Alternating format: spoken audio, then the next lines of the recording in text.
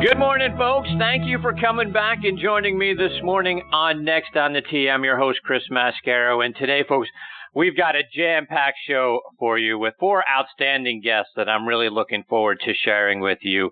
We'll get a lot of great tips and playing lessons. We'll hear, from 3 of the best instructors that you'll find anywhere. Plus, we'll be talking about memories and insights from one of the best players out on the Champions Tour as well. We'll kick off today's show with Travis Fulton, and Travis has been named one of the top 40 under 40 instructors. He's worked with guys like Fred Funk and Led Matisse, and alongside Calvin Pete, he is also a regular co-host on the Morning Drive Show on the Golf Channel, so I'll be picking his brain a lot when he joins me here in just a few minutes. Following Travis, I'll be joined by Champions Tour player Mark Wiebe. Mark has 8 professional wins, including the 2013 Senior Open Championship, which was held at Royal Birkdale, which is the site of this year's Open Championship in just a few weeks. So, we'll look back over Mark's career and, the majority of his wins. We'll talk about how they came. Most of them came in playoffs. So we'll hear his memories from his major victory, plus how he overcame playoff pressure to win. He'll join me a little bit later on in this half hour. Following Mark, I'll get a return visit from the Wedge Guy, Terry Koehler. We'll get some more tips from Terry, how to pitch and chip the ball closer to the hole. We'll also talk about how to get better distance control out of our wedges. Terry will be along a little bit later on in this hour. And then we'll round out the show with a return visit from Debbie O'Connor from Golf Positive. For those of you who join me regularly here on the show, Debbie always makes my cheeks hurt so much because, from smiling so much during her segments. She's got a new book out titled Golf Positive, Live Positive, Lessons in Golf and Life. Again, Golf Positive, Live Positive, Lessons in Golf and Life. So we'll talk about that, plus how to be more confident out on the golf course and, how to stop all the negative self-talk that we do to ourselves when we make a poor swing or have a bad hole. Debbie will join me at the top of the next hour. So we've got a ton of great stories and information coming your way on this edition of Next on the Tee. I'm so glad that you're here to take the journey with me over the next 90 minutes. Next on the Tee is sponsored by the French Lick Resort. Let's hear a word from our good friend Steve Rondinero about all the great things that they're doing up there. Play the courses the champions play. The Pete Dye and Donald Ross courses at French Lick Resort. The 2017 NCGOA National Course of the Year, our Pete Dye course hosts the first ever Senior LPGA Championship presented by Old National Bank this July. French Lick's Donald Ross course is looking good as it turns 100 this summer and hosts the Donald Ross Centennial Classic Symetra Tour event. Book your golf vacation now at FrenchLick.com. Yeah, be sure to go to FrenchLick.com to see for yourself, folks, how great a place it is and to book your stay.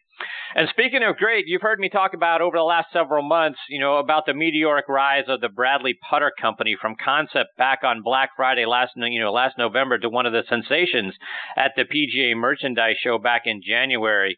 Well, I got mine, and folks, it's a beauty. We're proud to be, partnering with Bradley to help promote their unique line of putters made from burl wood, folks, and these aren't ornamental putters. People are raving about the look and feel of the Bradley putter. The custom one that I got is, it can be in the colors and the shape that you like. So I've got mine. Mine's in yellow and black to support my Pittsburgh teams. It's got a great feel when you stroke the ball.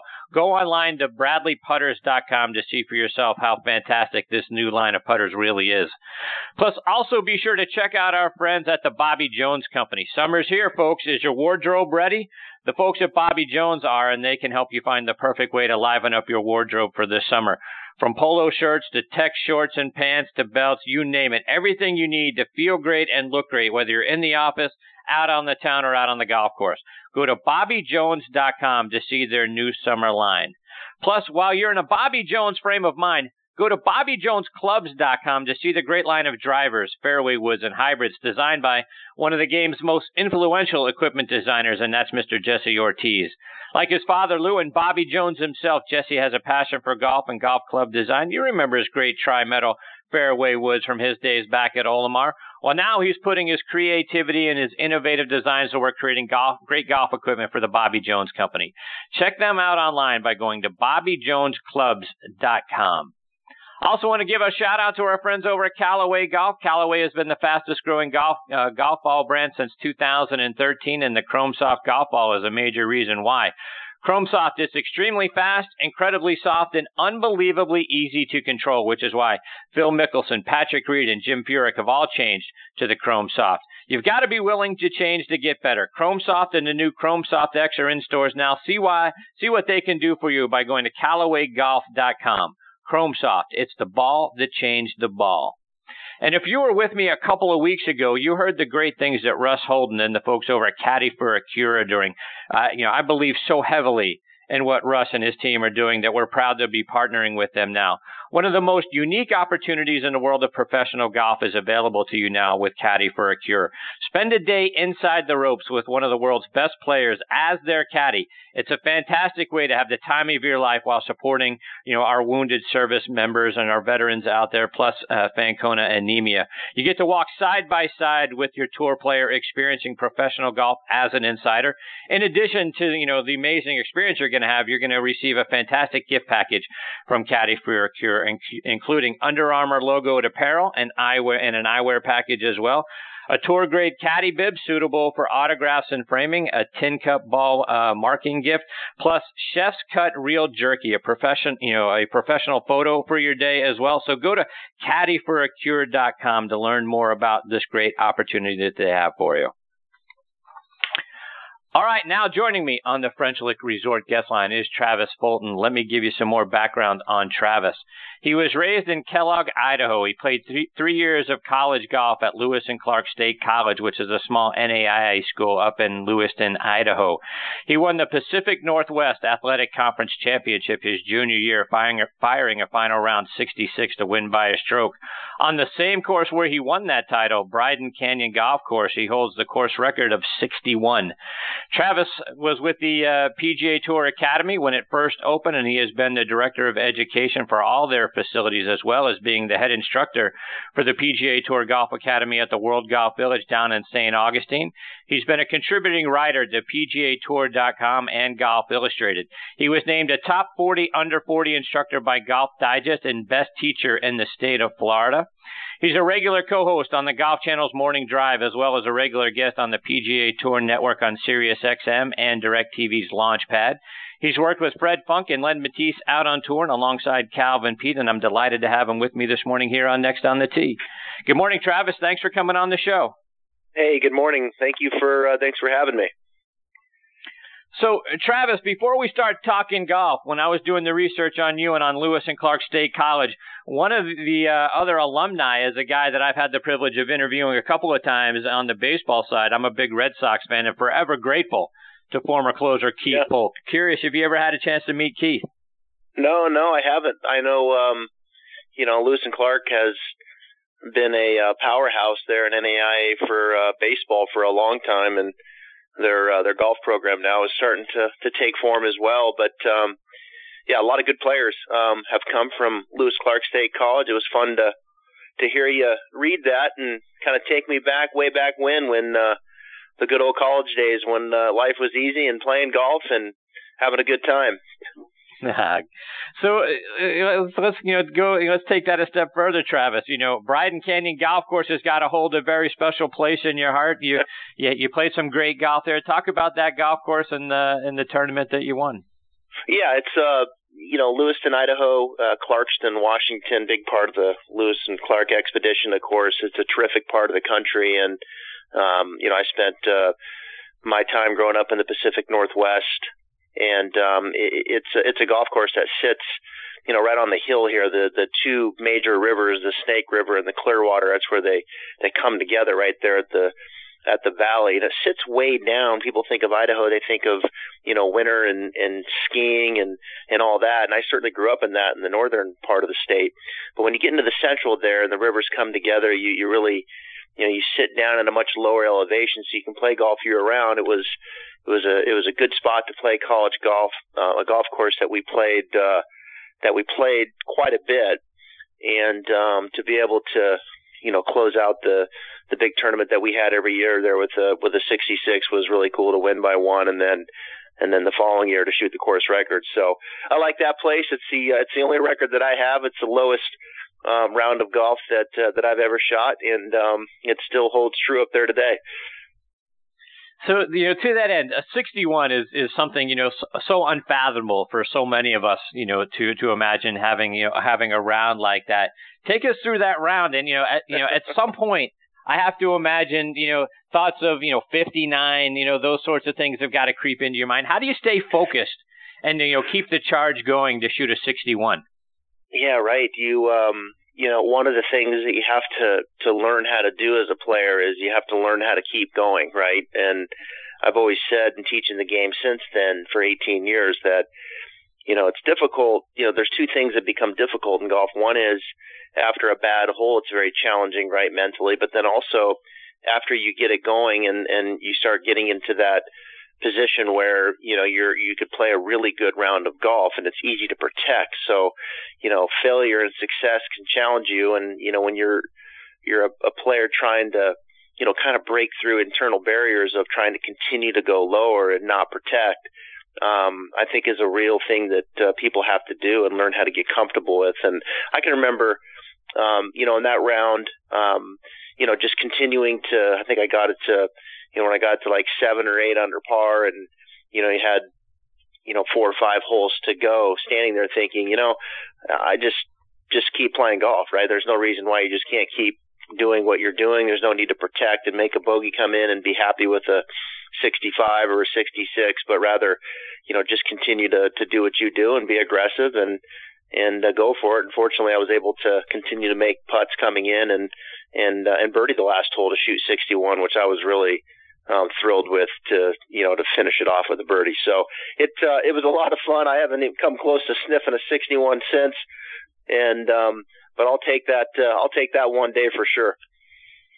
Yeah, and one more on that same topic. To your point, success often gets us off track, right? My father refers to it as sort of reading your press clippings, right? You've birdied 5, 6, 7, 8 holes. Right, you start to, sometimes you lose that focus because you start to think, this game's easy. Okay, right. So talk about, how do you keep that, all those sort of ancillary thoughts that come into our minds. How do you keep that out, and then continue the birdie charge so that you don't let the success sort of get to your head in the middle of a round? Yeah, well, I'll try to stay away from the natural cliches, right, that we hear of, one shot at a time and those kinds of things. We all know it's true, but when you start getting yourself in that moment, you have a lot of listeners right now where, maybe, if you have a 10 handicap and they, say the 10 handicap is even par with, 4 or 5 holes to play, which would be, probably a record round for them if they could close that out. So we all have those thresholds and, benchmarks that we're trying to get to and break through barriers that may hold us back. And oftentimes, they're internal barriers in the mental side of the game. And, I think you have to learn to be comfortable being uncomfortable, right? Like you have to learn how to, once the pressure is on, you have to learn from those experiences and then learn how to learn from how you're dealing with those particular parts of experiences. What are your tendencies? For me, when I would get a good round of golf going, I would get a little bit, my speed would slow down. I would get a little, I think, lazy through the impact zone and almost, kind of manufacture it and steer it and protect and not, and the fear of, making a bad shot rather than keeping my speed up. Continue to be aggressive through the impact zone and just kind of letting it be what it is. So, those are the things that I've discovered in my game, and I would always just continue to remind myself, keep your speed up, continue to be aggressive through the impact zone, be instinctive, and let those things play out. So I think, you have to put yourself in those positions first, get uncomfortable, get the heartbeat going, learn how you respond to those things, and then I think you can start to identify those things and kind of start to improve upon those things. No different, Chris, than when someone comes in and you look at their golf swing and the club face is too open and you want to get it more square. You learn from those experiences from a technical standpoint, a skill set standpoint, and I think it's the same when you get into tournament play or you get into those rounds where you're playing well. You learn how you have to deal with those situations better, but you gotta get in those situations first, and the more you get in those situations, then I think if you're paying attention, the better off you'll be. And Travis, I read that, you used to do a lot of work with Calvin Pete, who might be the straightest driver of the golf ball ever. And in one of the articles I read, it said you guys used to do a lot of golf schools together, and he always made you teach the bunker shots. Talk about why he made you do those.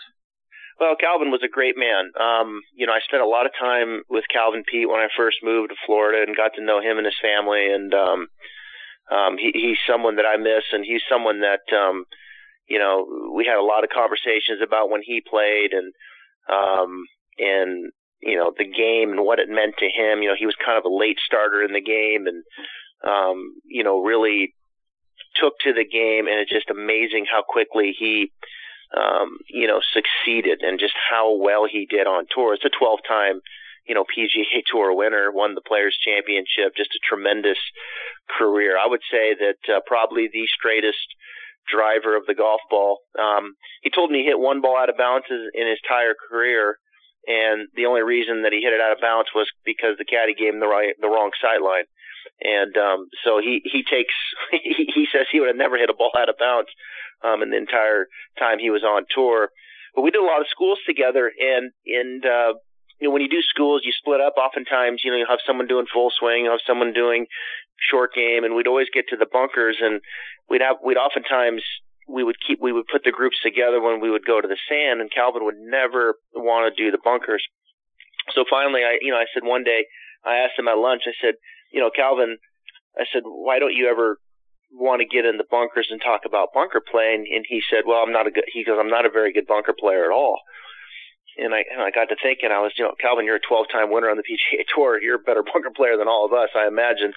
And he says, no, I'm really not a good bunker player at all. And I said, well, why do you think that is? He says, well, because I was never in them.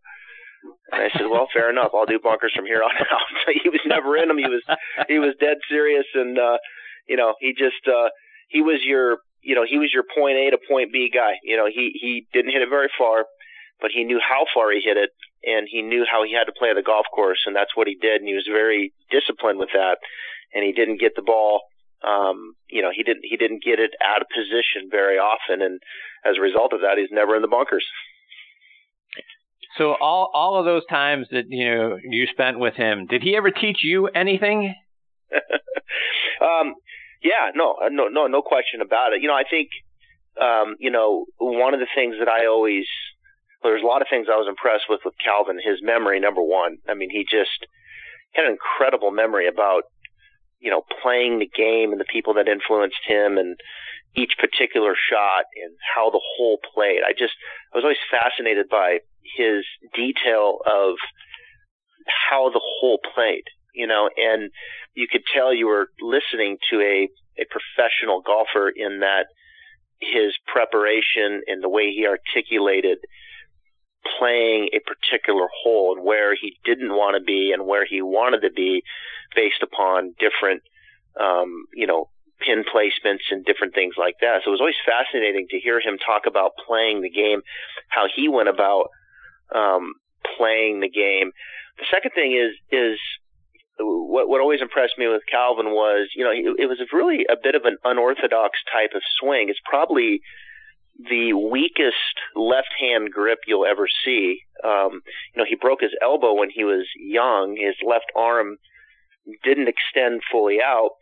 And part of that, his left hand he couldn't really put his left hand on the grip in what we would consider, say, a neutral to strong. We look at Spieth's grip. It's a pretty weak left hand. Calvin was much weaker than that off to the side. You look at his setup, his grip, very weak. His head's pretty much right over the golf ball.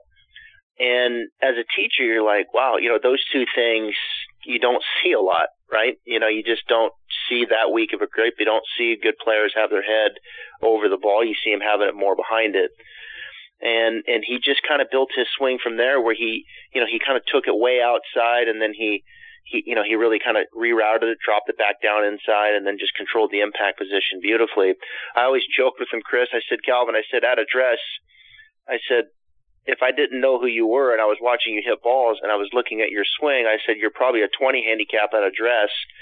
You look like a 10 handicap going back, and then you look like a +5 professional golfer coming through the impact zone. I said, your swing just got better and better as it went, and the only thing that counts is what's happening at impact. And and that's what he instinctively controlled so well. And it was just amazing to watch him hit drivers, and just the accuracy was just so impressive.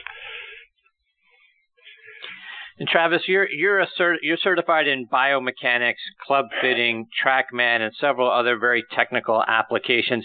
Talk about what those applications can do to help us understand our swings and to get better. Plus, is there a danger of players sort of getting trapped in analysis paralysis? Well, there's always a danger for sure. I think we live in the information era now, and it's just not golf; it's everything.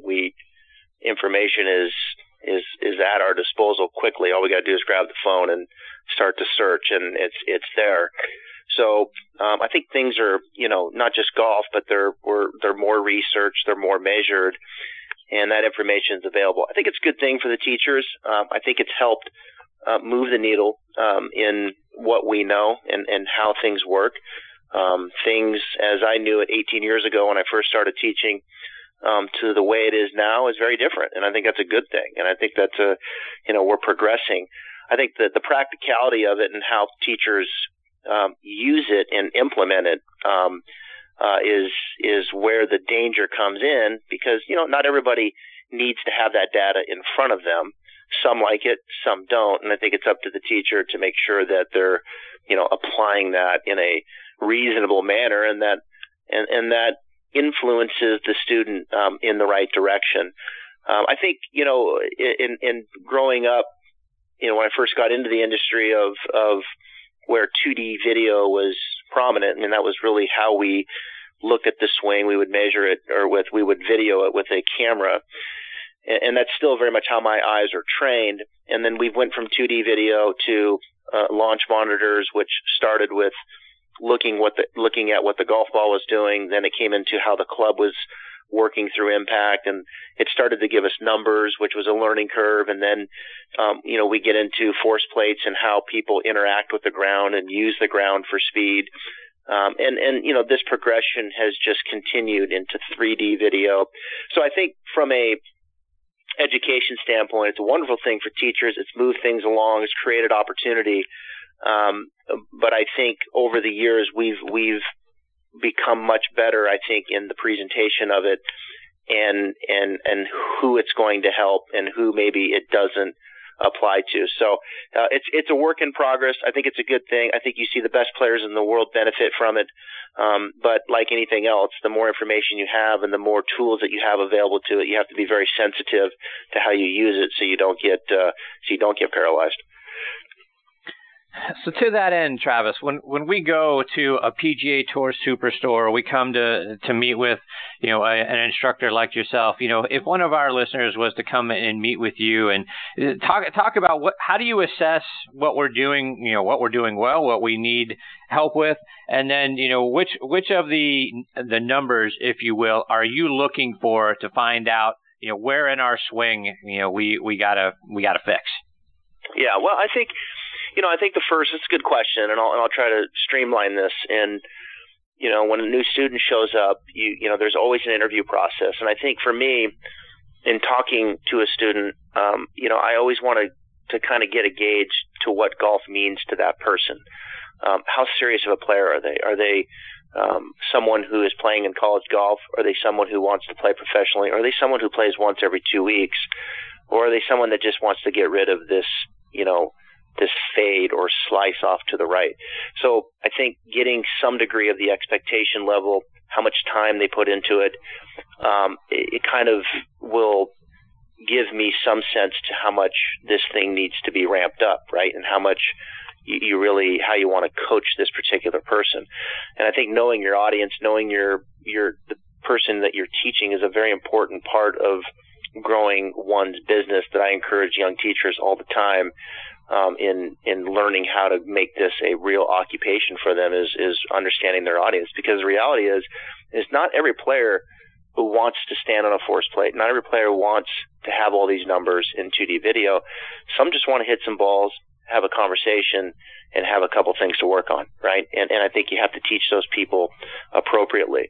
So I think for me, when I do video on them, I think most like some sense of 2D video. I think most human beings have an element of visual learning to them. Not all, but most do, it seems. I'll share a few numbers with the majority of my students. I like for them to see what their attack angle is, which is basically how steep the club is moving through impact. I like them to see what their swing direction is, which is basically, which way they're swinging the club relative to the target. Are they swinging to the right or are they swinging to the left? I like them to see what their launch angle is, how high they're launching the ball. And then I think the spin as well, which, is always important, especially when you get to the driver. So I think those are, 4 general. There's others that I will share. But I think, getting a sense of how steep, which way you're swinging the club, what your launch is, your spin, starts to give them some structure to how their swing is working. You match that up with video. I think it's a very nice presentation, and based on, which way, where we want to go with from there to help them develop their skills is really where, the teacher separates himself. I've always said, you can give them good information, but you have to put it in the right order to really develop skill sets. And for those that want to work on it, they want to become a better player, and they want to develop their skills, well, that's where, as a teacher, you have to give them good info, but you have to put it in the right order. What is the sequence that this player needs to do in order to improve the probability of impact so they can start to play the game at a higher level? Travis, is the approach any different for junior golfers? Well, I think it is to some degree. I think, again, I think there's different levels there. When you say junior, it's a very wide range. A junior golfer could be 6 years old. A junior golfer could be 15 years old. And that's 2 very different kids. I think at a young age, it's more, you want to get them going in the right direction from a fundamental standpoint. You want to get them creating speed. You want to get them associating the game to fun experiences. And then as that's introduced to them, and they're creating speed, and they're learning how to hit balls and have fun with that, and then start to string some holes together and play the game, and then put a score on a scorecard. And parents always ask me, they say, when should I start to get it more specific in instruction? And I always say that you'll know, like when you'll know when your kid is ready to start trying to get it to the next level from maybe a technique standpoint. And I think, when they start getting into, 11, 12, 13, their brains are sponges, their bodies are sponges, and that they can start to take more specific direction of what you want them to do with their body, and how more specifically you want them to turn, or more specifically how you want them to take the club up the plane and down the plane. And at that point, you might start showing them more video. You might start introducing a few numbers here and there, and then that just kind of matures and escalates as they continue to get older. So again, I think you have to be sensitive to whether it's a junior golfer or an adult golfer, to how this individual is going to learn, and how much you want to share with them through that journey. Travis, one more before we let you go. Got to get a playing tip for our listeners who might be going out to the course this weekend. And I think one of the places that we could all do a better job of is when we've got, a short iron in our hands, a mid iron, I should say. We're looking at a, 7, 8, 9 iron, trying to get that ball on the green and as close, obviously, to the hole as we can. What's something we can do to do a better job of keeping our swing on plane with the shorter irons? Well, I think with the shorter irons, everyone that plays golf is creating enough speed to launch their shorter irons high enough to have a landing angle that's sufficient to, hitting the green and stopping. As we get into the mid irons, we get to that point where there's an iron that we can't launch high enough, right, where it hits the green and just rolls over.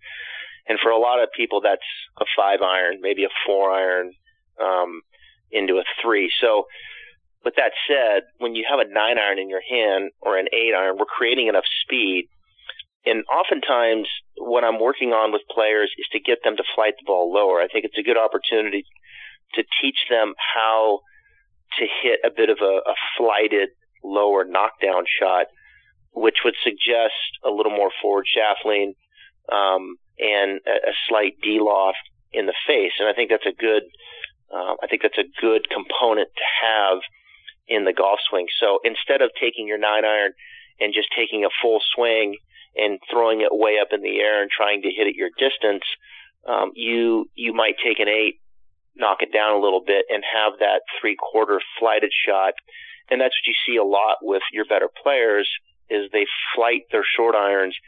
They kind of, stock their mid irons, and then they try to hit their long irons up in the air higher. And I think that's a good rule of thumb, and one that applies to so many. And with that said, I think when you look at the shape of the swing, and I'll finish with this, is that so many people listening right now, and if they watch me on Golf Channel and they read my stuff, I believe the most common error in amateur golf, as far as the shape of the swing, is that the club head gets too far inside quickly, and the club head gets in behind the hands right away for different reasons. But what happens is when the club head goes in, then they have to kind of lift it, right? Then they kind of got to go up, and then inevitably their first move on the downswing is they go out. So it kind of goes out and it gets steep, and then from there they're forever trying to manufacture impact, which doesn't always suggest forward shaft lean. So I'm always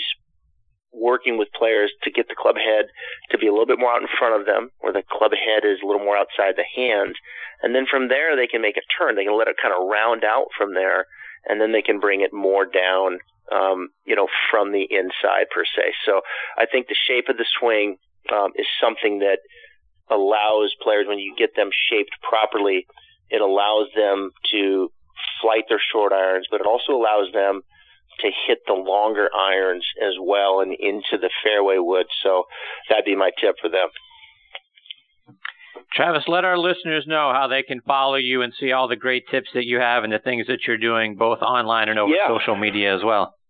Yeah, my website has everything there, TravisFultonGolf.com, TravisFultonGolf.com. You'll see kind of all the things that I've got going on there. I'm a regular usually on Golf Channel. You'll see me morning drive most weeks, early in the week, Monday, Tuesday, Wednesday, breaking down the best players in the world. And the final thing I would say is, for those that have junior golfers, we have a very neat junior online platform that's really a community-based for parents and kids to learn together, and it's called JuniorGolfAllAccess.com, JuniorGolfAllAccess.com. It's a neat platform. It's free. We just launched it about a month ago. We got terrific contributors in the industry, and it's a place for parents and kids to go and interact and get good info as kids navigate the game of golf. That's great stuff, Travis. Thank you for sharing that. Thank you for taking time out of your morning to be a part of the show. I hope you'll come back again sometime, share more of your thoughts and insights with us, because you're fantastic. All right. I appreciate that, Chris. We'll do it again. Thanks for having me. All right. Take care, Travis. All the best to you and your family. That's Travis Fulton. Again, TravisFultonGolf.com is the name of his website. I love that. JuniorGolfAllAccess.com. Certainly going to be checking that out with my son playing junior golf at 16 years old. So great stuff there. Great stuff out of Travis. Look forward to getting him back on the show again real soon. All right, we'll get to my next guest, Mark Wiebe, on the other side of these words from our friends at the PGA Tour Superstore. I want to give a shout-out to our friends at the PGA Tour Superstore. For a fun, interactive experience and the best selection of golf clubs, apparel, and gear for golfers of all levels, check out our friends at the PGA Tour Superstore. Whether you're a pro or a beginner, they're your one-stop golf shop for great golf deals on all your golfing needs. You can save yourself a little time by shopping and placing your order online at PGATourSuperstore.com. See why golfers everywhere are proud to call PGA Tour Superstore their golf pro shop. This segment of the show is brought to you by the PGA Tour Superstore. See why golfers everywhere are proud to call PGA Tour Superstore their golf pro shop. Visit them online at PGASuperstore.com. Now, back to you, Chris. And now joining me on the French Lick Resort guest line is Champions Tour pro Mark Wiebe. Let me give you some background on Mark. He's from Seaside, Oregon, and grew up in Escondido, California. Played his college golf at Palomar Junior College and then transferred to San Jose State. While at Palomar, he was the individual medalist at the 1977 California Amateur, and he won the 1977 Idaho Amateur as well. He turned pro in 1980 and then got onto the PGA Tour in 1983. His first career win came at the 1985 Anheuser-Busch Classic when he beat John Mahaffey with a birdie on the first playoff hole. He won again the following year at the 1986 Hardee's Classic by one shot over Kurt Byram, thanks again to a birdie on 17 during his final round and an overall final round of 68. Mark matched Bobby Watkins' record for being the youngest winner on the Champions Tour at 50 years and 10 days old when he won the SAS Championship. In 2013, he won the Senior Open Championship at Royal Birkdale, which is the site of this year's Open Championship. He defeated Bernhard Langer on the fifth playoff hole to capture that Senior Major Championship after a final round 66. Later that year, he captured the Pacific Links Hawaii Championship, again in a playoff over Corey Pavin. In all, he's won 8 times as a professional, twice on the PGA Tour, 5 times on the Champions Tour, as well as the 1986 Colorado Open, and I am thrilled to have him with me this morning here on Next on the Tee. Good morning, Mark. Thanks for coming on the show. Hey, Chris. How are you, bud? Thanks for having me. So, Mark, so many things I want to get your insights and memories on, but let's start with your playoff record. When I was doing the research over your career, my goodness, you might have the greatest playoff winning percentage ever. How did you do so well in the playoffs, and how did you handle playoff pressure so well? Well, I'll tell you, a lot of people have asked me that because everybody thinks the playoff is a nerve-wracking experience, when in actuality, the nerve-wracking experience was getting to the playoff. So once you're in the playoff, you're either going to win or you're going to finish second. So it's not terrible to lose, although we don't ever think of that. But once you're there, you're playing for the hardware, for the trophy, for the prestige as far as the Senior Open is concerned, and it's you and another person, or maybe more than 2 people in the playoff. But like I said. It's not like you either win or you finish 20th. You're going to win or you've already won because you have the lowest score of the tournament. Even if you're tied, you have the lowest score of the tournament. Now you just have to polish it off. So I think, as a kid, you're always wanting to, act. What would you do if you were in a playoff with so-and-so, and how would you handle it? And you just kind of, you've worked so hard to get to that playoff. You think, well, I got a little more work to do, and all I can do is what I can do. So we'll see where the chips fall. And, I've been very fortunate, especially in that Senior Open, because nobody beats Bernhard Langer.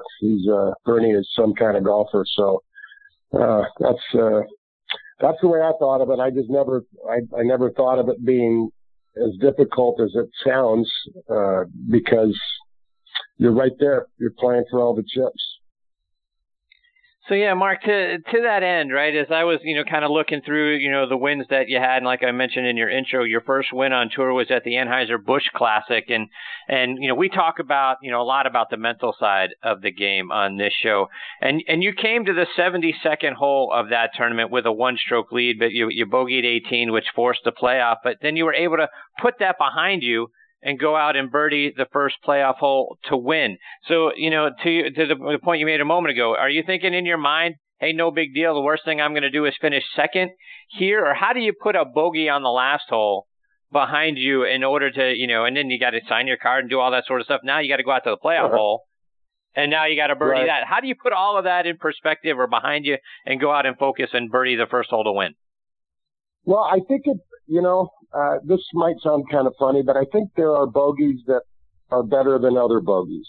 And as far as the last hole of the tournament, the 72nd hole, what happened to me was I was pumped. I was young, and it was my third year on the tour, and I hit my drive too far. It's a dogleg left. And where I had been hitting my shot off the tee, all of a sudden I'd hit it 25 yards further, where instead of being in the middle of the fairway, even in the right side of the fairway, I just hit it through the dog leg, and I'm in a weird lie with the ball way below my feet, and I'm hitting a 7-iron to an uphill green, and I had a tough shot, and to hit the green was great, but it ended up taking a couple of the mounds on the green, took me away from the hole, and so I ended up having a super long putt with a whole bunch of break up and over a hill, with pressure on you and your first win. It's a tough putt. And, I ended up leaving it probably 15 feet short. The putt was probably 50 feet about, and I left it about probably 15 feet short. And then I hit a great putt to win the tournament, and it went right over the edge. So I really didn't do anything wrong on the last hole in my mind. So in finishing up and making the bogey, I was in a playoff, but I had nothing. I never felt bad about it. I just felt like, wow, I hit my drive too far. I had a pretty good second shot that ended up going further from the hole, but I did hit the green, and then I had a super hard putt. And the first one maybe wasn't so good, but the second putt I had was positive. It was a great stroke. It went over the edge. So I'm kind of I'm leaving that round with confidence, and I'm going into the playoffs thinking, I'm playing as good as anybody. And it was my tournament. And so I'm just going to go do what I've been doing. And, I don't know, maybe I'm making it sound easier than it is. I think that you kind of have to be there, and your mindset and how you finish and what shots you're hitting and how much trust you have in your game, and all of that stuff plays such a big role in your attitude in a playoff or, extra innings or whatever. You're kind of, you're game ready. Nobody beats you. And like I said, that bogey, although it was a bogey and it cost me going into a playoff, I didn't really do it. I didn't feel like I did anything wrong. I didn't hit any shots that were bad, that would lead me down the negative side in your brain going into the playoff. I was pretty positive going into the playoff, and it showed. Although I will tell you, in the playoff, I skied my drive, and now I'm nervous because it's my first playoff. I have a chance to win my first tournament on the tour, and my wife and I are young kids out there, golf age anyway, and I ended up having where I hit 8-iron in regulation. I hit a 4-iron into the green because I skied my drive, although it was in the fairway. It was pretty far back, and I kind of hit it pretty close. I think I was 12 or 15 feet above the cup, and I thought, oh, well, I can make this. I was putting pretty well, and I thought I can make this, and we'll see what John does. And, John I think he chipped it from off the green and tapped in, and I had a putt to win it. And I thought, here we go. So, Mark, when you won at the Hardee's Classic, you beat Kurt Byram, and I read the two of you were good friends, and that tournament was really match play in the final round between the two of you. And Kurt was battling at the time to stay on tour. He was playing on a sponsor's exemption because he had lost his tour card. And like you, he had been through tour school, and I want to talk about that in a minute. But he went through tour school 8 times. He had a 2-stroke lead going into the final round. So I imagine there were a lot of emotional things going through both of your minds as you guys were finishing up that tournament. How were you able to stay focused there on what you needed to do and win that golf tournament? Well, that was a classic case for me of just going out and letting the chips fall. I never, I remember that like it was yesterday. I thought, Kurt's a good guy. He's a friend of mine. We've been through the war together. We've been to tour schools, countless times. And, I just thought, look, if it's my time to win again, then it's my time. But all I can do is play. I felt very at peace. And I thought, just play golf. You're playing good. And it's funny because we went right out, and Kurt, I believe on Sunday, bogeyed number 1 and I birdied. And then I think number 2, I may have birdied number 2 too, so all of a sudden I have a lead. And it happened so fast that I thought, well, there's still 16 holes left, so let's just plot your way along and do your thing and hit the ball like you've been hitting it. And I really did probably in my whole life, that tournament, I just let the chips fall. I never really thought about, boy, I really want to win or I want to beat somebody or anything other than I'm just going to play hard and I'm going to see what happens.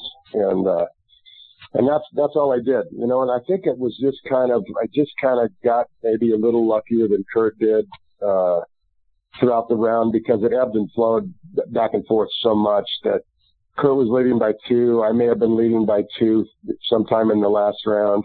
And he got the lead back and was leading late. And we didn't know because we didn't have the leaderboards they have now. You kind of have a couple leaderboards around the golf course, but it just felt like it was either Kurt or me that was going to win. Now, somebody could have been playing, you know, in a group or 2 in front of us and been winning, and we wouldn't even have known, I don't think. So it did feel like a match play tournament. And it was just, you know, the ball's going to fall for one guy and it's not going to fall for the other. And I think that day it just fell for me. Mark, as I mentioned, you know, you went through Q School a number of times, and I've talked to, you know, several of your peers on this show who have talked about the pressure of Q School being actually way more pressure than anything they faced out on tour. Was it that way for you? Without a doubt. That is, I will tell you it. When I first started going to tour school, hard to explain, but there were 2 a year. So there was a fall tour school and then there was a spring tour school. And it's hard to even figure out how that even worked, but it did. And it took me 6 tour schools. I believe I made it on my 6th one. The agonizing part of my journey was I made it through the first stage, the second stage, into the finals, into the final round, every single tour school I played. And I missed 5 or 6 in a row, being all the way to the end. For, you know, it took me 3.5 years. Like I said, there were 2 a year. So 6 tour schools, I believe, until I made it. And I was teased for 6 times. You know, I was in the final round doing my thing, and either I missed it by a lot, missed it by a little. All I know is I missed it. And the funny thing was when I finally made my tour school, it was maybe one of the worst hitting times I had ever gone into a tour school. I really was not hitting the ball like I had in the past, although I had been hitting it great in the past going into tour school and never made it.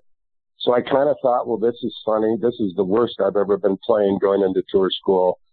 And I didn't make it when I was playing great. Maybe I'll make it when I'm not playing great. And I ended up making it.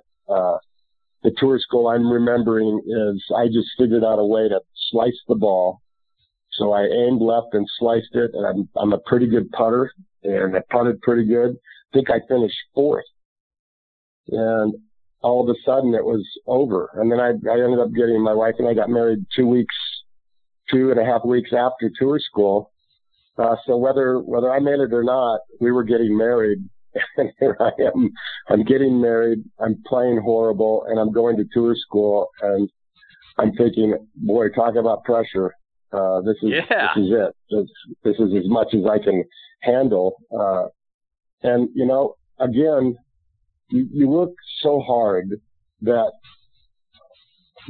it's as hard to do, and that is let the chips fall. You know, you've done all your prep work. You've got yourself ready. You're mental. It's all mental.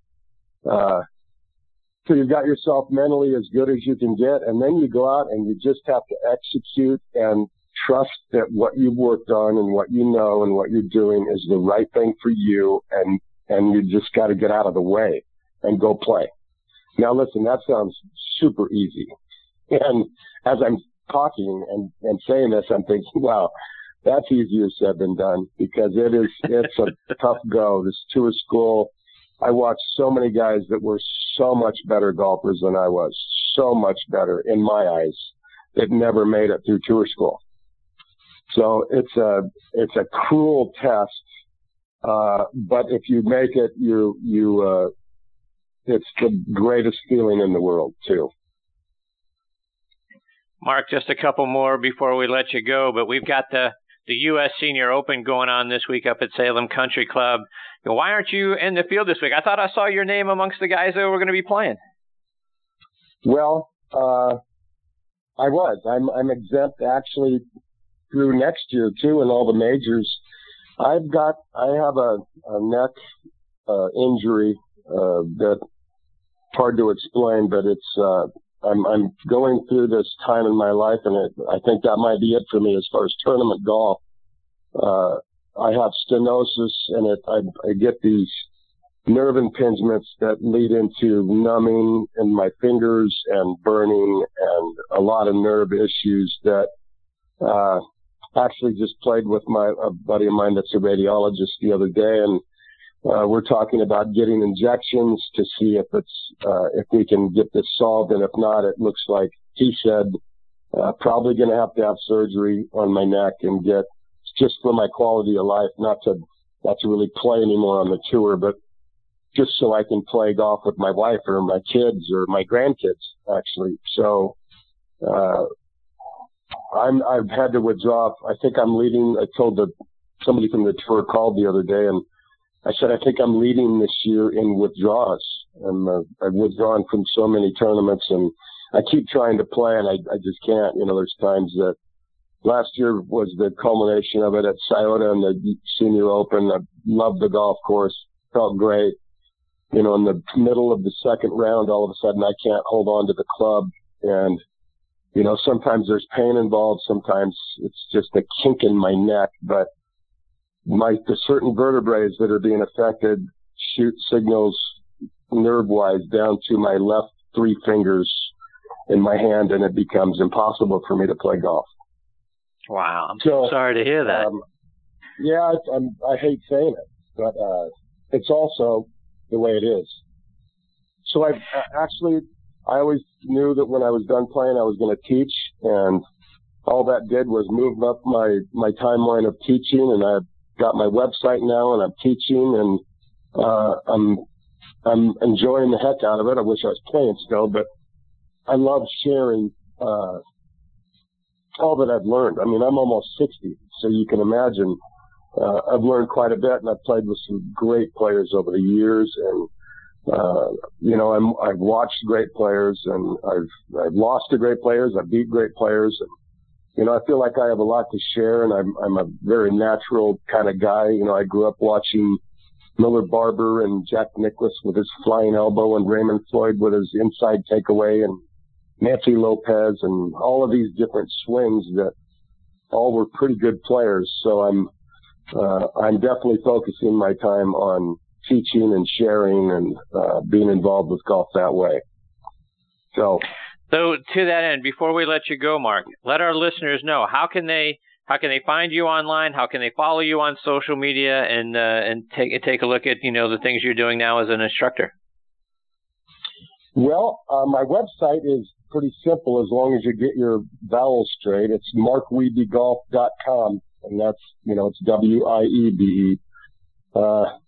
markwiebegolf.com, and then I have all my Twitters, and I have a Twitter account, and email is mwiebe@pgatour.com, and anybody that wants to book lessons or playing lessons or strategy lessons, I feel like I can add so much more than the physical aspect to the game. I can kind of take people through and the mental side, and what makes when you have 2 people that are equally as good talent wise, how can one guy beat the other? And it's 100% mental. So I'm really focusing on that and trying to teach and like I said, teach and share, and hopefully that people like it. Well, Mark, there's so many more things I wanted to get your thoughts and insights on. I hope you'll come back and join me again soon, because I'd love to catch up with you. You've been fantastic. I can't thank you enough for being a part of the show today. Well, Chris, you're so nice. I'd love to come back and talk to you about philosophies or teaching or and what have you. But I sure appreciate you having me on, and it's been great. Thank you, Mark. I look forward to catching up with you, like I say, hopefully real soon. So many more things I want to talk to you about. So thank you for your time this morning. All the best to you. I hope the neck turns out okay, and all the best to you and your family. Thanks, Chris, so much, buddy. Good talking to you. All right. Thanks, Mark. That's Mark Wiebe, and again, his site is markwiebe.com. Again, he spells his last name Wiebe, so markwiebe.com. So many great things. Still really wanted to get into the Senior Open Championship because that ended in a playoff and extended into Monday for that playoff because of darkness. Wanted to talk about that, but looking forward to getting Mark's thoughts on the philosophy of the golf swing and, getting his tips and how we can play better. So look forward to getting Mark back on the show again. We'll do that real soon. I'll be reaching back out to him really soon to get him here. I've got my next guest, Terry Koehler, hanging on the line. I want to get to Terry, and we'll do so on the other side of this word about our friends up at the Salt Creek Golf Retreat. If you're looking for a great place for your annual golf outing, a weekend golf getaway, or just a round of golf with your buddies, then Salt Creek Golf Retreat is just what you're looking for. Centrally located in Nashville, Indiana, just south of Indianapolis and west of Cincinnati, this challenging but fair 18-hole golf course appeals to all skill levels, and its scenic views of rolling hills and tree-lined fairways are sure to make golfing memories for years to come. It's owned and operated by former Purdue and New York Giant fullback Randy Minier. Salt Creek Golf Retreat offers stay-and-play packages that include golf and fully furnished 1 or 2 bedroom condos. After your round, be sure to stop by the 19th Hole Sports Bar and Restaurant for great food, fun, and drinks. Randy and his staff will treat you like family. For more information, log on to saltcreekgolf.com. That's saltcreekgolf.com. Or give them a call at 812-558-5944. 812-558-5944. And start making memories today.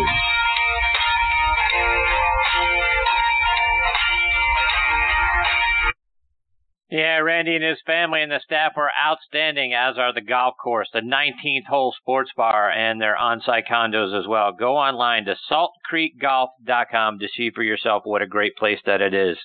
And I also want to remind you about our friends at Orange Whip, makers of the Orange Whip Trainer. Folks, if you haven't checked out the Orange Whip and you're looking for a great way to loosen up before your round or improve your club head speed, then you need to check out the Orange Whip. Folks, there isn't a better way to get prepared for your round of golf than by swinging the Orange Whip. My father's 73 years old. He plays 5 days a week. He's using the Orange Whip to loosen up before his rounds. It's helping me get loose before my rounds as well as also improving my club head speed. Take a look at what a great training aid that it is. And folks, I wouldn't tell you that if I wasn't using it myself. Go online to see for yourself at orangewhiptrainer.com. All right, now back with me on the French Lick Resort guest line is Terry Koehler.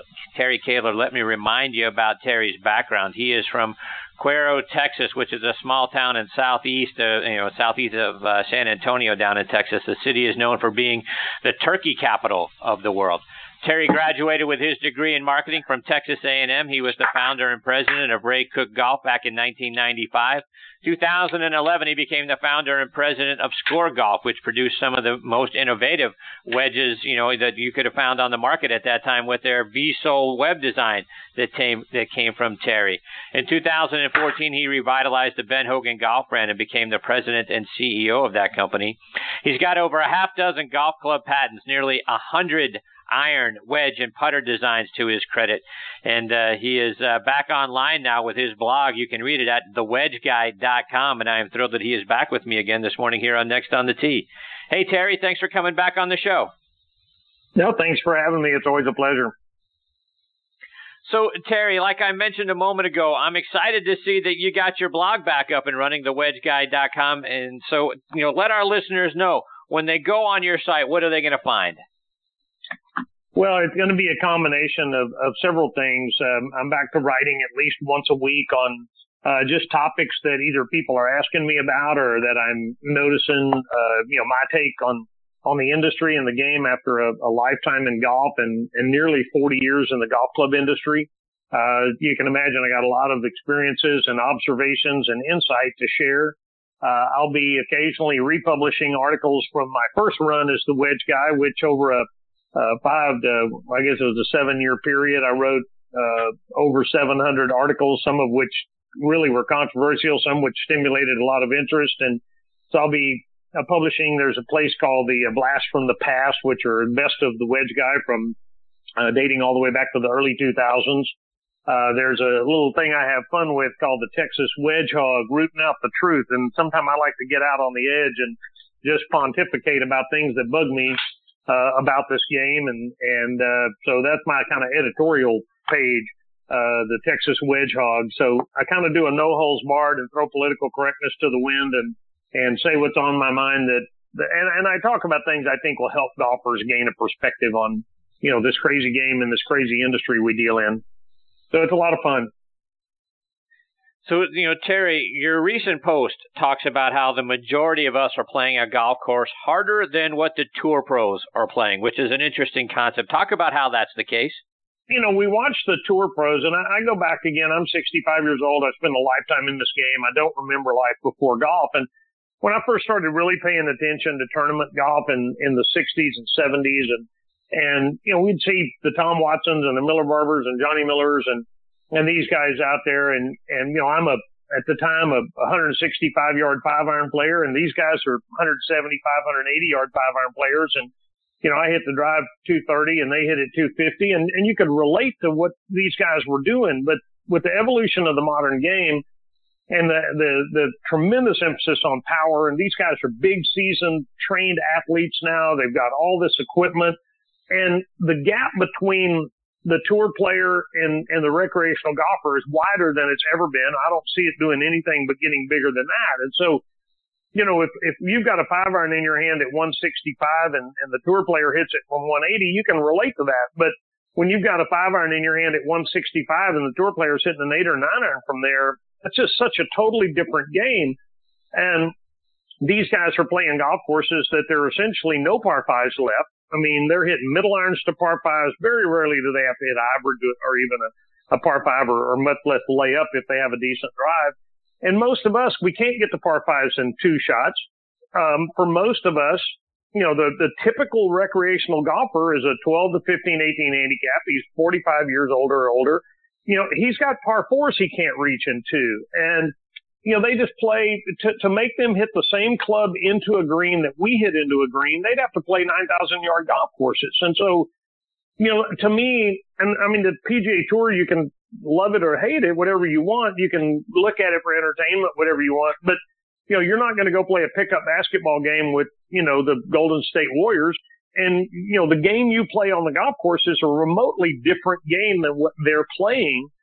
And the courses are longer to try to be, quote, championship. The greens are shaved down 10, 11, 12 even for us regular guys that don't practice every day. And I think this is one of the problems in our game. It's become so hard for the recreational golfer because the courses are too long and the greens are too fast and the course setups are too tough around the greens, for people trying to get this, quote, championship nature to it. And I think that's one of I'm going to go off on my Texas Wedge Hog here, but that's, I think, one of the problems with our game is it's too darn hard for the recreational player because of what we're doing to golf courses. I'll take a breather.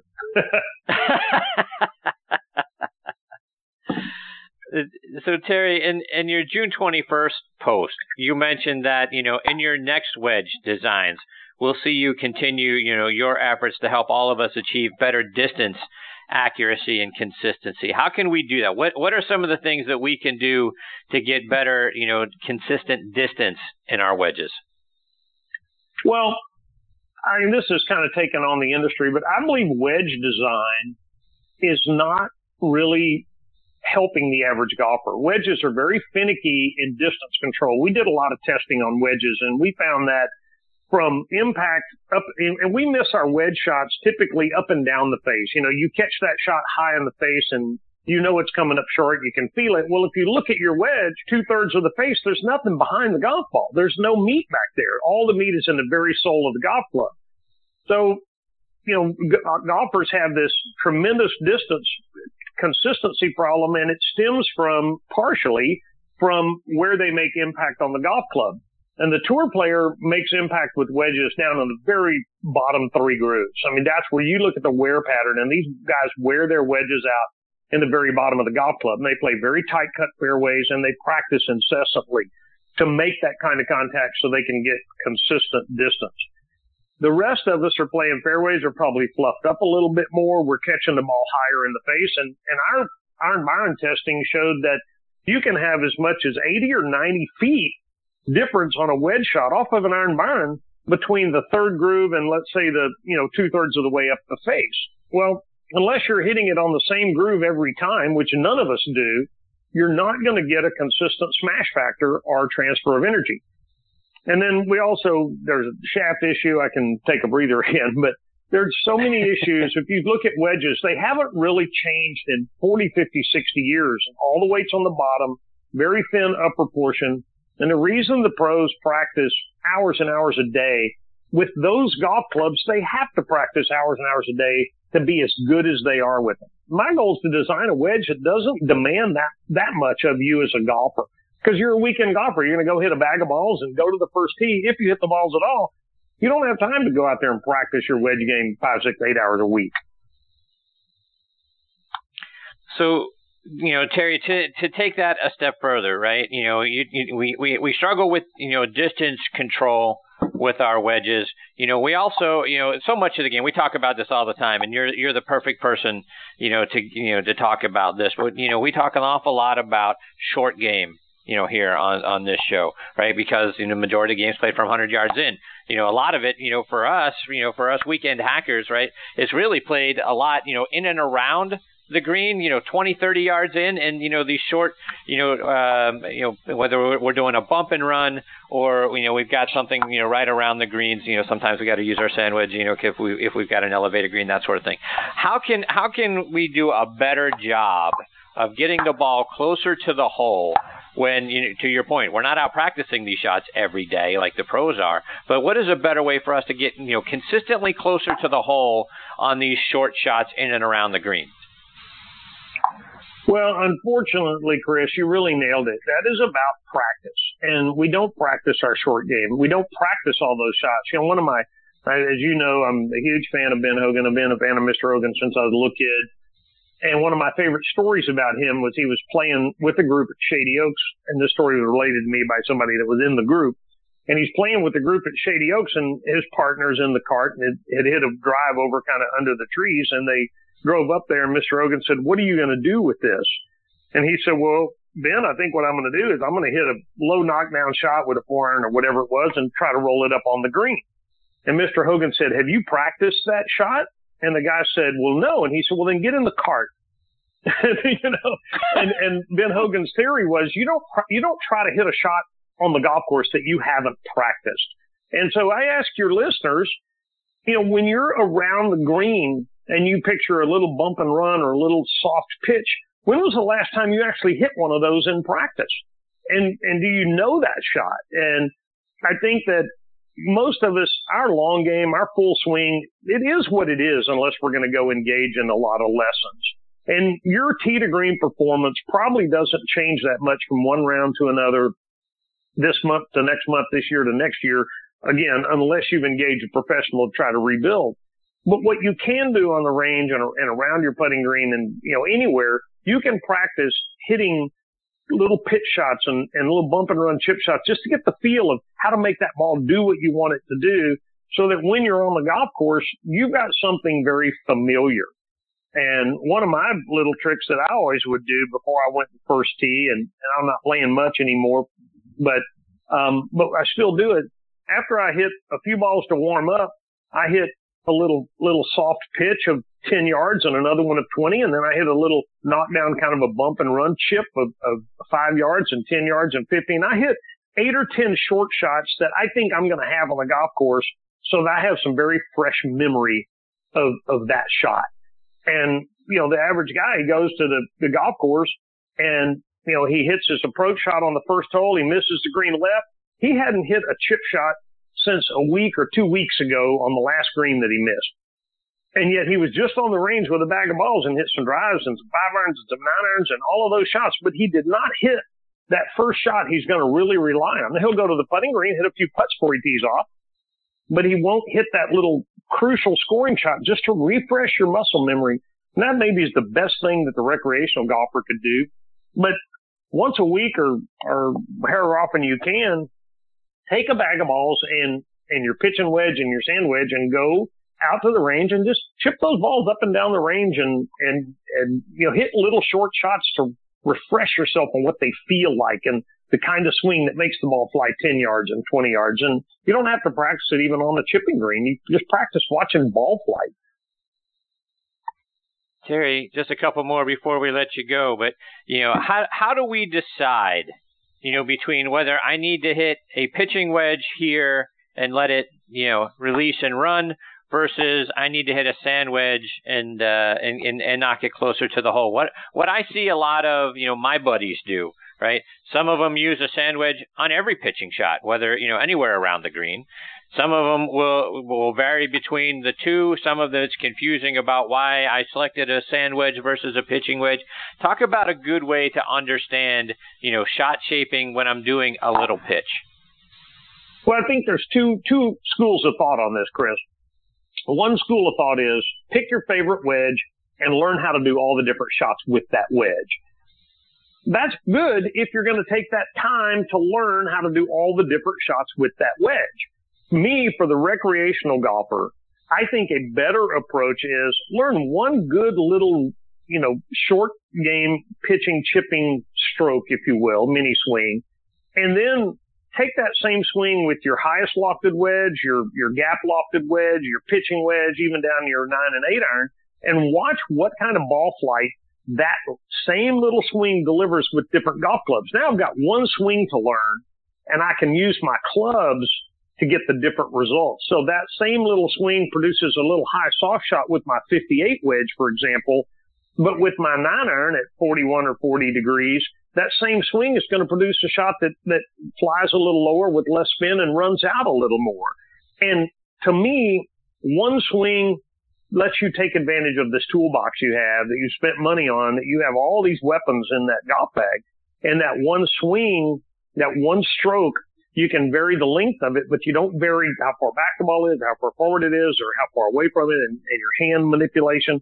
I mean, this game is hard enough trying to learn one little short game swing without trying to learn it. And granted, it's a lot of fun to me to go out and try to hit little knockdowns with the sand wedge and little flop shots with a 9 iron, but that's just playing to me. When you're on the golf course, there's only one thing that matters, and that's getting, whether you're playing for a big match or whether you're playing for fun with your buddies and nothing on the line, you still have a desire to make the best score you can on every hole. And so you go with what's familiar, and it's a lot easier to get familiar with one short game swing than it is with a bunch of different ones. So Terry, let our listeners know what's next for you. I don't know for sure. If the weather's good, I'm going to fish tomorrow. But we got a big fireworks extravaganza down here on the coast tonight. It's going to be fun. But I'm working on some new wedge designs, and I don't know if I'm going to where I'm going to go with them yet. They'll probably be ready to talk to some other people, whether I get involved with another company or do something on my own. I've had people reaching out to me on that, and I'm not in a big hurry. I want to make sure these are the best I've ever done, which is always the goal. I think that they're going to be a giant step forward from anything I've done, and I'm very proud of we've done some awfully good wedges. And right now I'm having fun writing the blog, and I want to invite your listeners to go to the blog, thewedgeguy.com, and look at some of the stuff. There's a place to sign up, and what I'd like to do is to invite all your listeners to go sign up to get notified when I post a new blog.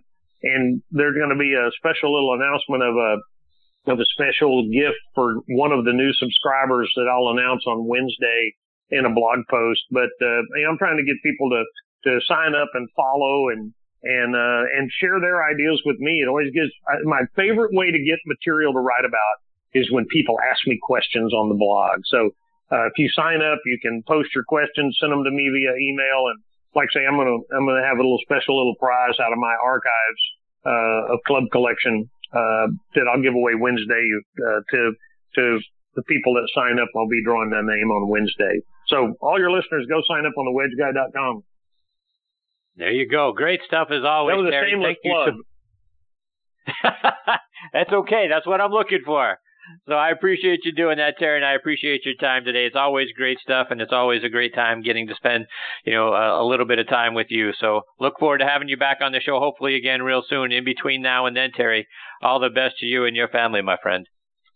And the same to you and your listeners. And, remember Tuesdays, happy birthday to this amazing country we live in. And I hope everybody will just stop and have a little quiet moment to think how blessed we all are to have been born or to have found our way to the United States. I used to have a T-shirt that says, I'm not from Texas, but I got here as fast as I could. And, I think we should all feel that way about our country. That's a good message. Thank you for sharing that, Terry. Take care. We'll catch up soon, my friend. Thank you, Chris. Appreciate it. That's Terry Koehler, and again, he spells his last name Koehler.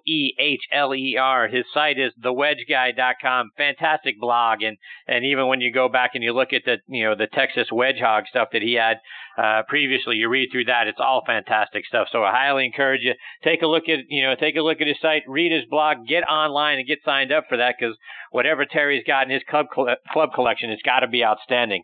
So I look forward to hearing more about that and seeing exactly what he gives away, because I'm sure it's going to be fantastic.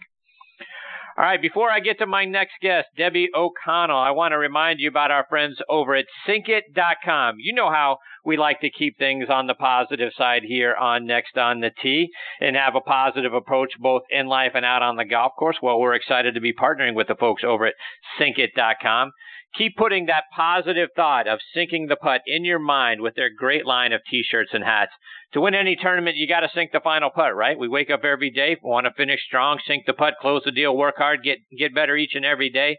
Have the confidence to push forward towards your dreams with unwavering passion, and you're going to sink it in life. Check them out online at Syncit.com. I also want to give a shout out to our new friends over at Par Bar. Energy and focus on the golf course, it's essential whether you're playing, around, whether it's with your buddies, you're playing in the club championship, or even for the guys out on tour for that matter. Par Bar is a golfer's nutrition bar specifically made for golfers that are going to help you with both energy and focus. Eat some before, you get out on the first tee. Eat the rest, every 3 holes or so until it's gone, and you're going to, play with energy and focus throughout your round. Par Bar was developed by a lifelong golfer and a food scientist to help all golfers play their best. Go online to parbargolf.com and order yours today. You're going to be so glad that you did. I used mine when I was out playing with my buddies at our annual golf tournament, and I'll tell you what, I certainly felt a lot better and felt, energized. And, you know how it is when you're playing golf, right? You sort of, at the last few holes of your round, you start to lose a little bit of focus. Didn't happen to me. And, I got the trophy sitting right here in front of me. Anyway, friends, check it out again, parbargolf.com. We'll get to my next guest, Debbie O'Connell, on the other side of this station identification. You're listening to Next on the Tee with Chris Mascaro. Heard around the world on great sites like TuneIn and Podbean. Now, back to you, Chris. And now back with me and making her 8th appearance on the French Lick Resort guest line is by far not only one of my favorite guests, but also one of my favorite individuals on the planet, and that's Debbie O'Connell. Let me remind you quickly about Debbie's background. She is an LPGA Class A teaching and club professional. In 2002, she was named the LPGA National Professional of the Year and the LPGA Southeast Section Professional of the Year as well.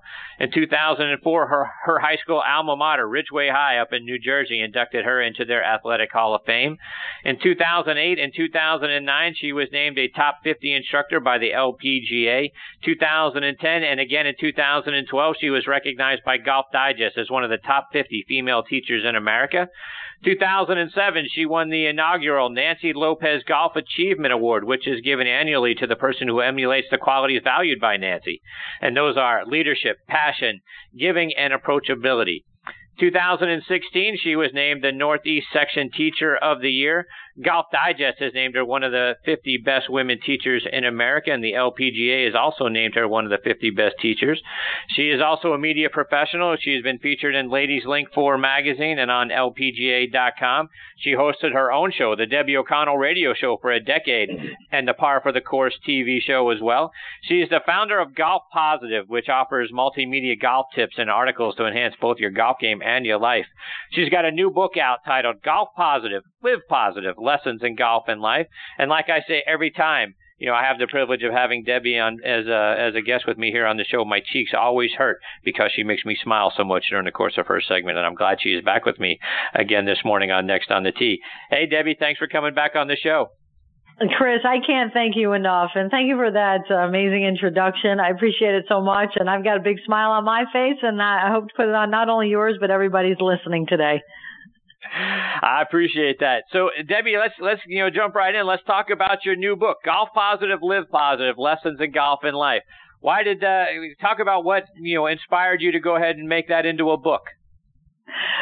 Part of the reason, Chris, was that I have been a student of success strategies, life skills, personal development since I was a teenager. I've always been intrigued by it, taken classes, gone to seminars. I majored in psychology and continued for the last 30 years in learning and studying and getting books. And I'm continuing on now. I think in my car I'm getting a PhD in personal skills and success strategies and development. And I just love that part so much. And I use it often on the golf course and in my lessons. And then the other part was after all these years of teaching, you get to know people, right? I'm a student of the golf swing and golf strategies as well. And I thought, it's time to put this together and share it with others, because the part about the living positive and enjoying golf, I live it. I wake up with passion and energy every day. I'm achieving goals. And I thought, let me share that with others, because I would love nothing more than to see even more people out there living the life of their dreams, reaching their full potential, shooting their lowest scores on the golf course, but then in life, reaching their goals and having happy, productive, successful days every day. And I thought, let me work on this. And the other part is I do a lot of keynote speaking. I'm doing corporate golf outings. I'm doing just motivational, inspirational keynote speaking. And what I found in that arena was you get more gigs if you're an author. And I feel like the message I want to share is so important, and I see it affecting people's lives and making some lives even better and transformational. I mean, it's just taking everything to another level. And I thought, the more people I can reach, the more happiness there'll be in the world. And that's a big vision of mine and a big goal. So I thought that the book is a way to do that. And Debbie, you and I have talked an awful lot about having a positive mindset and, looking at life, through a positive lens. And when I was reading through your book early on, you talk about how after a poor golf shot, we tend to ask ourselves things like, why am I still so bad after all these years? Instead of, kind of flipping the script, if you will, and saying things like, how can I refocus to hit a better shot next time? Talk about how important it is to give ourselves positive self-talk. The thing about being positive, Chris, is not that you won't have things happen in life or poor golf shots on the golf course. It's part of what happens every day in life. There are challenges, but with a positive outlook and good quality questions, you'll get through those tough times much easier, and maybe they won't affect you as deeply as it would if you take it on and then dig yourself a deeper hole by asking the why can't I type questions. Your brain listens to you. And if you ask it, how can I do better? Or what do I need to do to improve? Or how can I achieve that goal? Who do I need to talk to?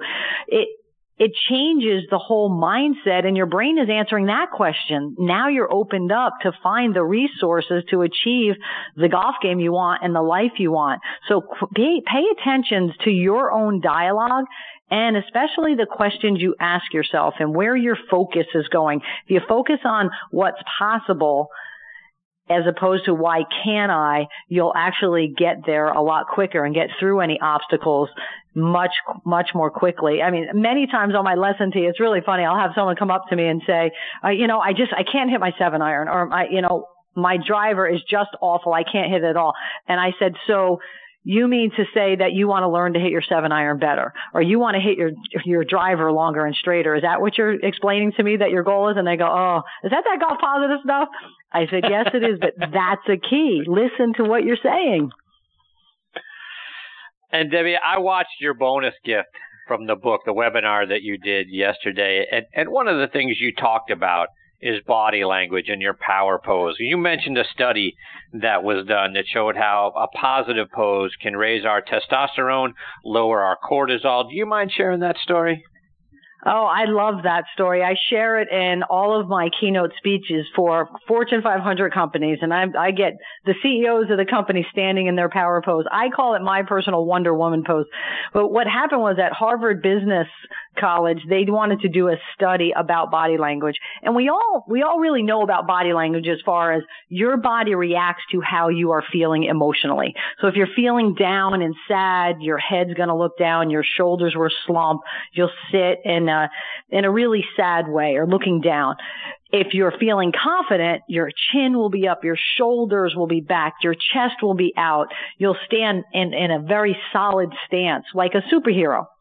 And that's where the term power pose came up. What the study was they tested hormones and put half the group in a power pose for 2 minutes, and they tested the hormones before and after. They put the other half of the group in low power poses, arms crossed, head down, sitting, and being really small. And then think of being big and confident for the power pose. And what they found was testosterone went up by 20% in 2 minutes when you were in the power pose. And cortisol, which is that stress hormone, which so many of us are busy today, right? And we're working so hard. We have a lot going on and we feel stress coming on, or we get nervous about something coming up. Like before this show, I didn't feel nervous, but I wanted to be at my best.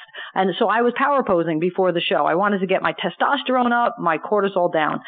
And you will perform measurably better in whatever the next activity is if you take the time to do that. The other side, when you're in that low power pose, so just picture yourself kind of sitting in a chair looking at your phone, right? Looking down, shoulders are kind of in, chest is in, head is down, and you're on your phone.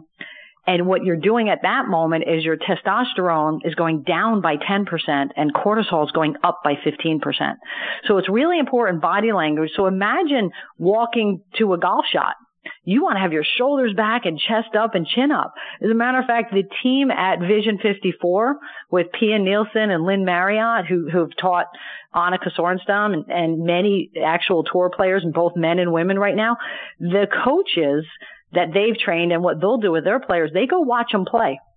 And they're taking notes about a lot of things, but especially body language, how they're walking down the fairway. What is their pre-shot routine? How long is their pre-shot routine? How are they actually standing in their body position before? And then what is their post-shot reaction? Because the studies are showing that the chemicals in your brain and the hormones in your body are affecting your golf game, and they're affecting your life. But the great news is, Chris, you're in charge of it. You can take charge of your hormones. Who knew? It's a wonderful thing to know.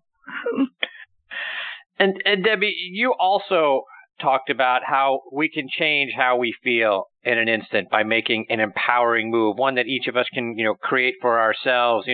When you were talking about that, immediately, it came to my mind. We saw Jordan Spieth's reaction, right? This past weekend when his sand shot went in and he won the playoff on Sunday. You talk about a move, right? Guys having a move or gals having a move. That's a heck of a move. But talk about, what you mean by having a move and what that can do for us. In an instant, you can change how you feel. And this is neuro-linguistic programming. What happens is if you're in something great happens, like that sand shot, like for Jordan. But you can even just imagine yourself in that moment of glory or feeling just so happy and positive. And what I do to train it, as I did in the gift for the book, which is livepositivegift.com, I believe is that website, right? Anyway, so what you do, I put music on and I say, okay, think happy thoughts, get in a happy state. And then I say, 1, 2, 3, make your move. And my move is I kind of bend both my arms together and I make fists, and it's a real powerful, strong 1 second kind of yes, like as if you just won something, like a fist pump or anything in that type of move with your body. It's a quick, sharp move that's powerful, where you feel powerful, but get in a positive state to do it. If you keep doing that every time you're in a positive state, you've now trained that move to bounce you right into that. So in an instant, you go, boom, make your move, and then you're there. You get all those emotions and feelings come back because you've trained the neurotransmitters in your brain. You've got this pathway that says, oh, that move means this. And if you do that, when you're not feeling great, so say you have something coming up and something sad just happened, or you heard some news, but you've got to go do a presentation, or you've got to go play golf, or you had a tough hole and you need to bounce yourself out of that. You make your move, boom, make your move, and those good positive emotions will come back right away. And Debbie, talk about the importance, for us, whether it's in golf or in life, about having strictly defined goals and writing a plan that, that you can then go out and execute. Why is it so important for us to, have a plan, write it down so that, we can stay focused and go execute? You get what you focus on in life. I just actually listened to in my car again the book Think and Grow Rich by Napoleon Hill. And the studies that man did of the wealthiest, most successful people in the world, and it was a 20-year study that he did, is incredible when you look at the science of today.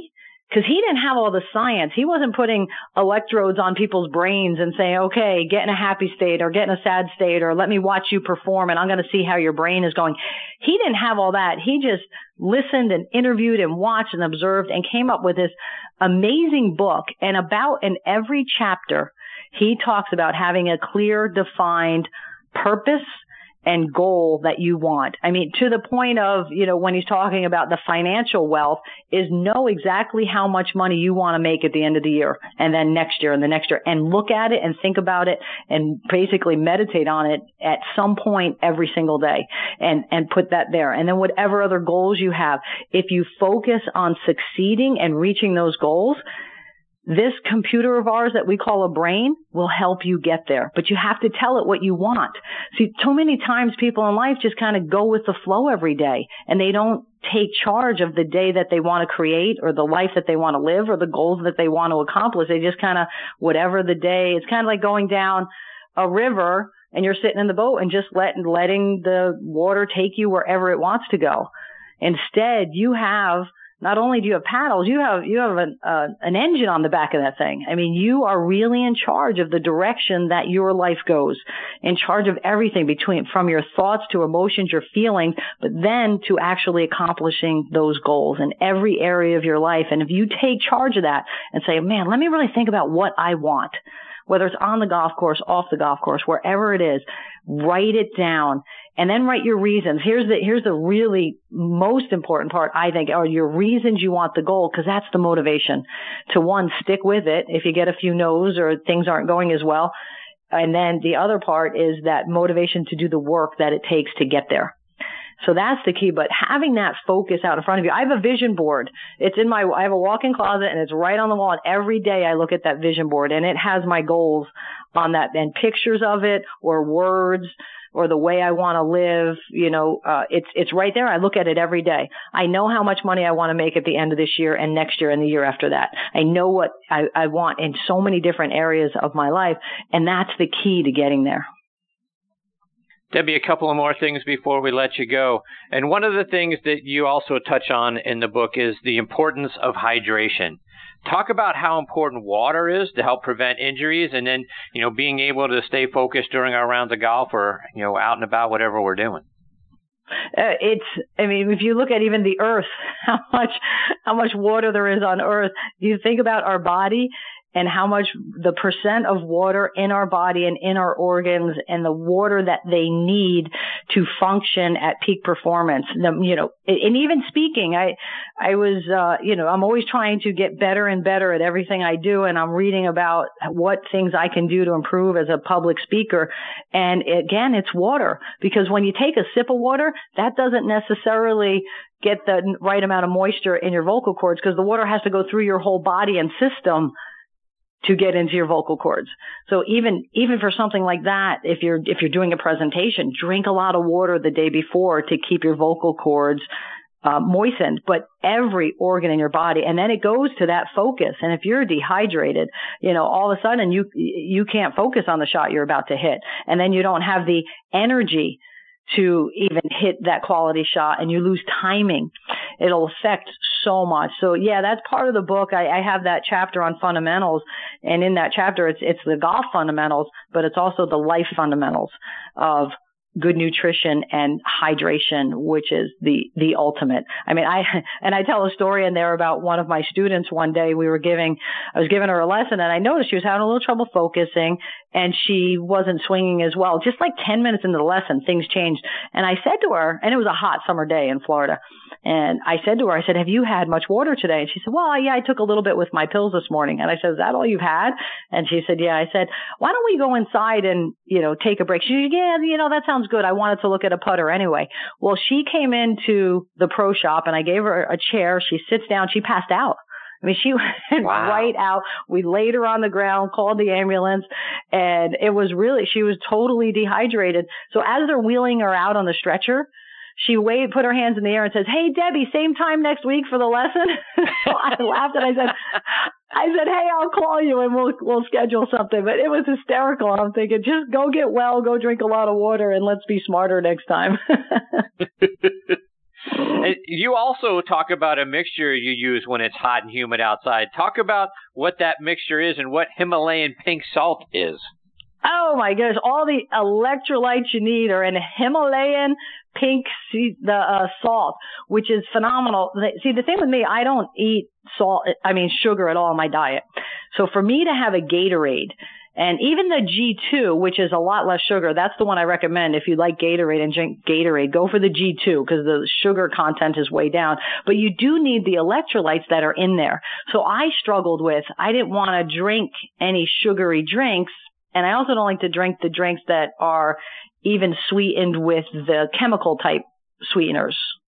So I found out from a nutritionist, actually from a friend of mine on the LPGA teaching club professional. She's actually playing in the KPMG this week.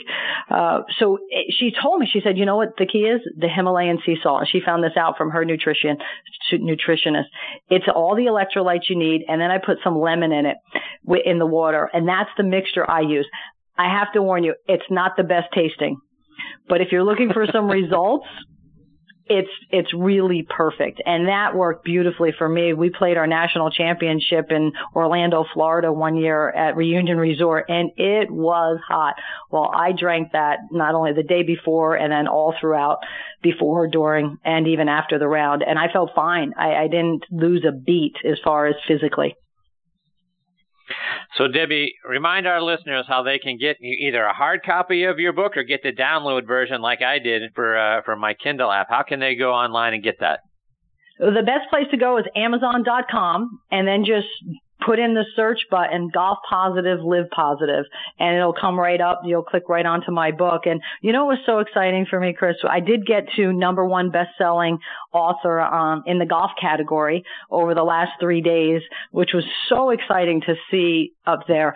And then I looked at the actual book sales, and I was #7 on the list of golf books. And it was right there next to Ben Hogan's book and Dave Pell's and other well-known authors and golf instructors. And it was, one of those moments where you just are like, yes. And here's what I encourage people to do. And there's a whole chapter on celebrating. Celebrate your successes. And that doesn't mean to be braggadocious about things, but there's people who will get excited with you. And then you can take that time for yourself to say, wow, I did it, and get excited about something and take a moment of celebration. Because when you achieve a goal and you take a moment to pat yourself on the back and celebrate it and say, yes, I did it, and with a big smile, or do something special.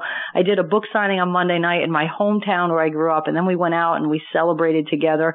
You know what happens inside your brain? You want to achieve the next goal because that's fun. That's fun to do. And do that at work too. When you finish a big project, take a moment to just say, yes, I did it.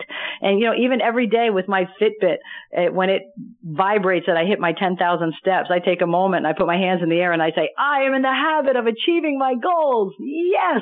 And I take that moment and I celebrate. And I'm teaching all these kids and even the adults that I'm doing my speaking engagements, because these little kids now, when I'm in my girls golf program or in the leadership academy, you know what? They're achieving goals and they're celebrating. And then you know what happens? You want to achieve the next one. And then you want to achieve the next one. And then you celebrate each and every time. And before you know it, you are in the habit of achieving your goals, and your brain will absolutely listen to you. So celebrate when you're out there. And I've been excited and celebrating about the book. So it's Golf Positive, Live Positive, Amazon.com. Just search it. You can get both the Kindle version or the hard copy. And I hope you really enjoy it. Use the technique. It's my success strategy called Core Triumph, and you can achieve any goal if you follow those steps. That's fantastic stuff, Debbie.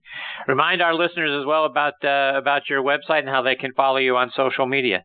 Yeah, absolutely. Everything on the social media is really Golf Positive or my name. I have a personal Facebook, Debbie O'Connell, and then the Golf Positive one. Twitter's Golf Positive, Instagram's Golf Positive, Pinterest is Golf Positive. So you can follow me on those. My website is golfpositive.com, and I also have another website called livepositive.biz, and that's where I'm putting the corporate speaking engagements that I'm doing. I have this Accelerate program for corporations, which is all about culture and engagement in corporations. Really not about golf unless they want it to be, but it's about the culture and that positive and teamwork in the work environment. So people can enjoy their days at work and celebrate their successes. So that's livepositive.biz. And I'm doing, Chris, my first live event. It'll be in New Jersey and on Route 17. If anyone knows New Jersey, they'll know Route 17 in East Rutherford. We're doing a 4-hour live transformational event to try to help people make their lives even better in every category. So I'm excited about that, and that information's on there as well. So golfpositive.com or livepositive.biz, and the book is Golf Positive, Live Positive. Great stuff as always, Debbie. Thank you so much for coming back and being on the show. I always love, the opportunity to get to spend a few minutes with you. Much success to you with the book, and I hope you'll come back soon, share more of your tips and insights with me, because like I say, one of the best segments of the show is always the time I get to spend with you. Well, you are so sweet, and you're amazing at what you do and what you're doing for the game and all the golf fans out there and how you inspire them and help their games along. So thank you for the opportunity. I always enjoy chatting with you, Chris. All right. Take care, Debbie. We'll hopefully catch up with you again soon. In between now and then, all the best to you and your family. Thank you so much. Happy Independence Day. Bye-bye. Same to you. Thanks, Debbie. That's Debbie O'Connell, and she spells her last name O''Connell. It's golfpositive.com. Folks, I'm telling you, if you go on her site and you start to really, take a look at what she's doing and the messages she has, and if you take nothing away from, the segments with Debbie, it's giving yourself the good positive talk, right? It's not getting down on yourself and getting upset about a poor swing or a poor hole or a poor round of golf and all of those sorts of things. It's really retraining your brain to think about it in a more positive way. And can't thank Debbie enough for her time today and continuing to come back on the show as often as she has. All right, folks, it's time for me to put a bow on this episode of Next on the Tee. But before we close up shop, I always like to remind you about our friend PGA Tour Pro Jim Estes and the great folks over at the Salute Military Golf Association. Let's hear a word from Jim.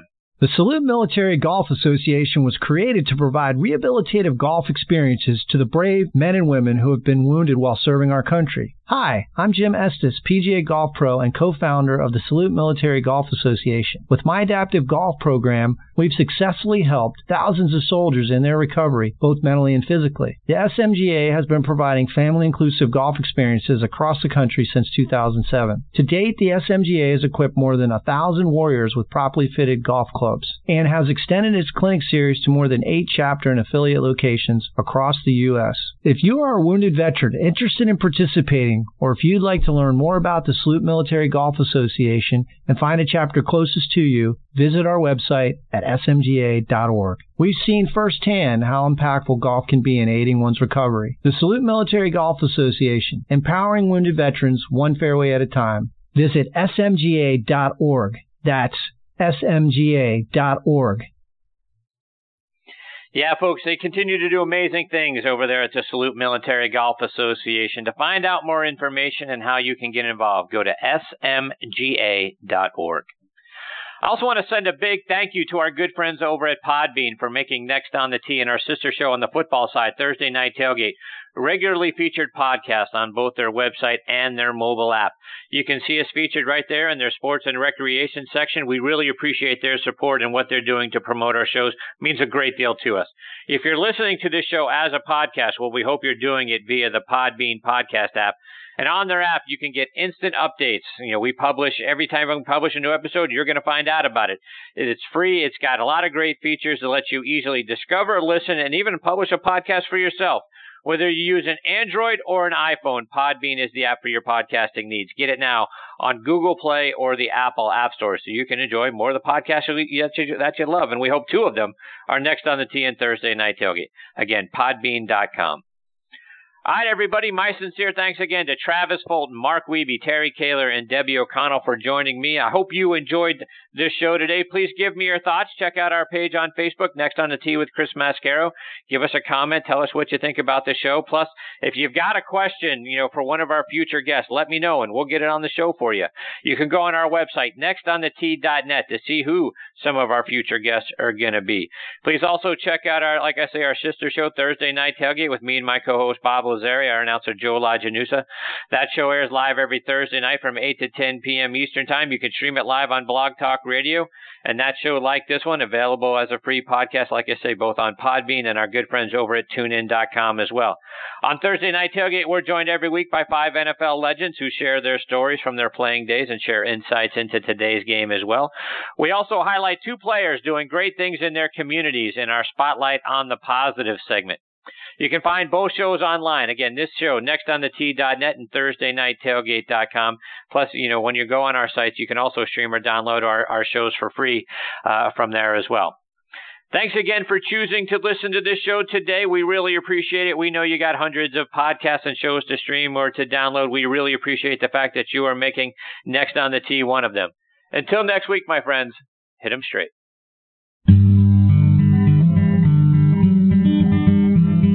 You've been listening to Next on the Tee with Chris Mascaro, where PGA and LPGA legends, pros and top instructors, and media members go to tell their stories. Join us same time every Saturday to hear more stories about the game we love from the people who love sharing those stories with you. It's all about the great game of golf. It's all about the great game of golf.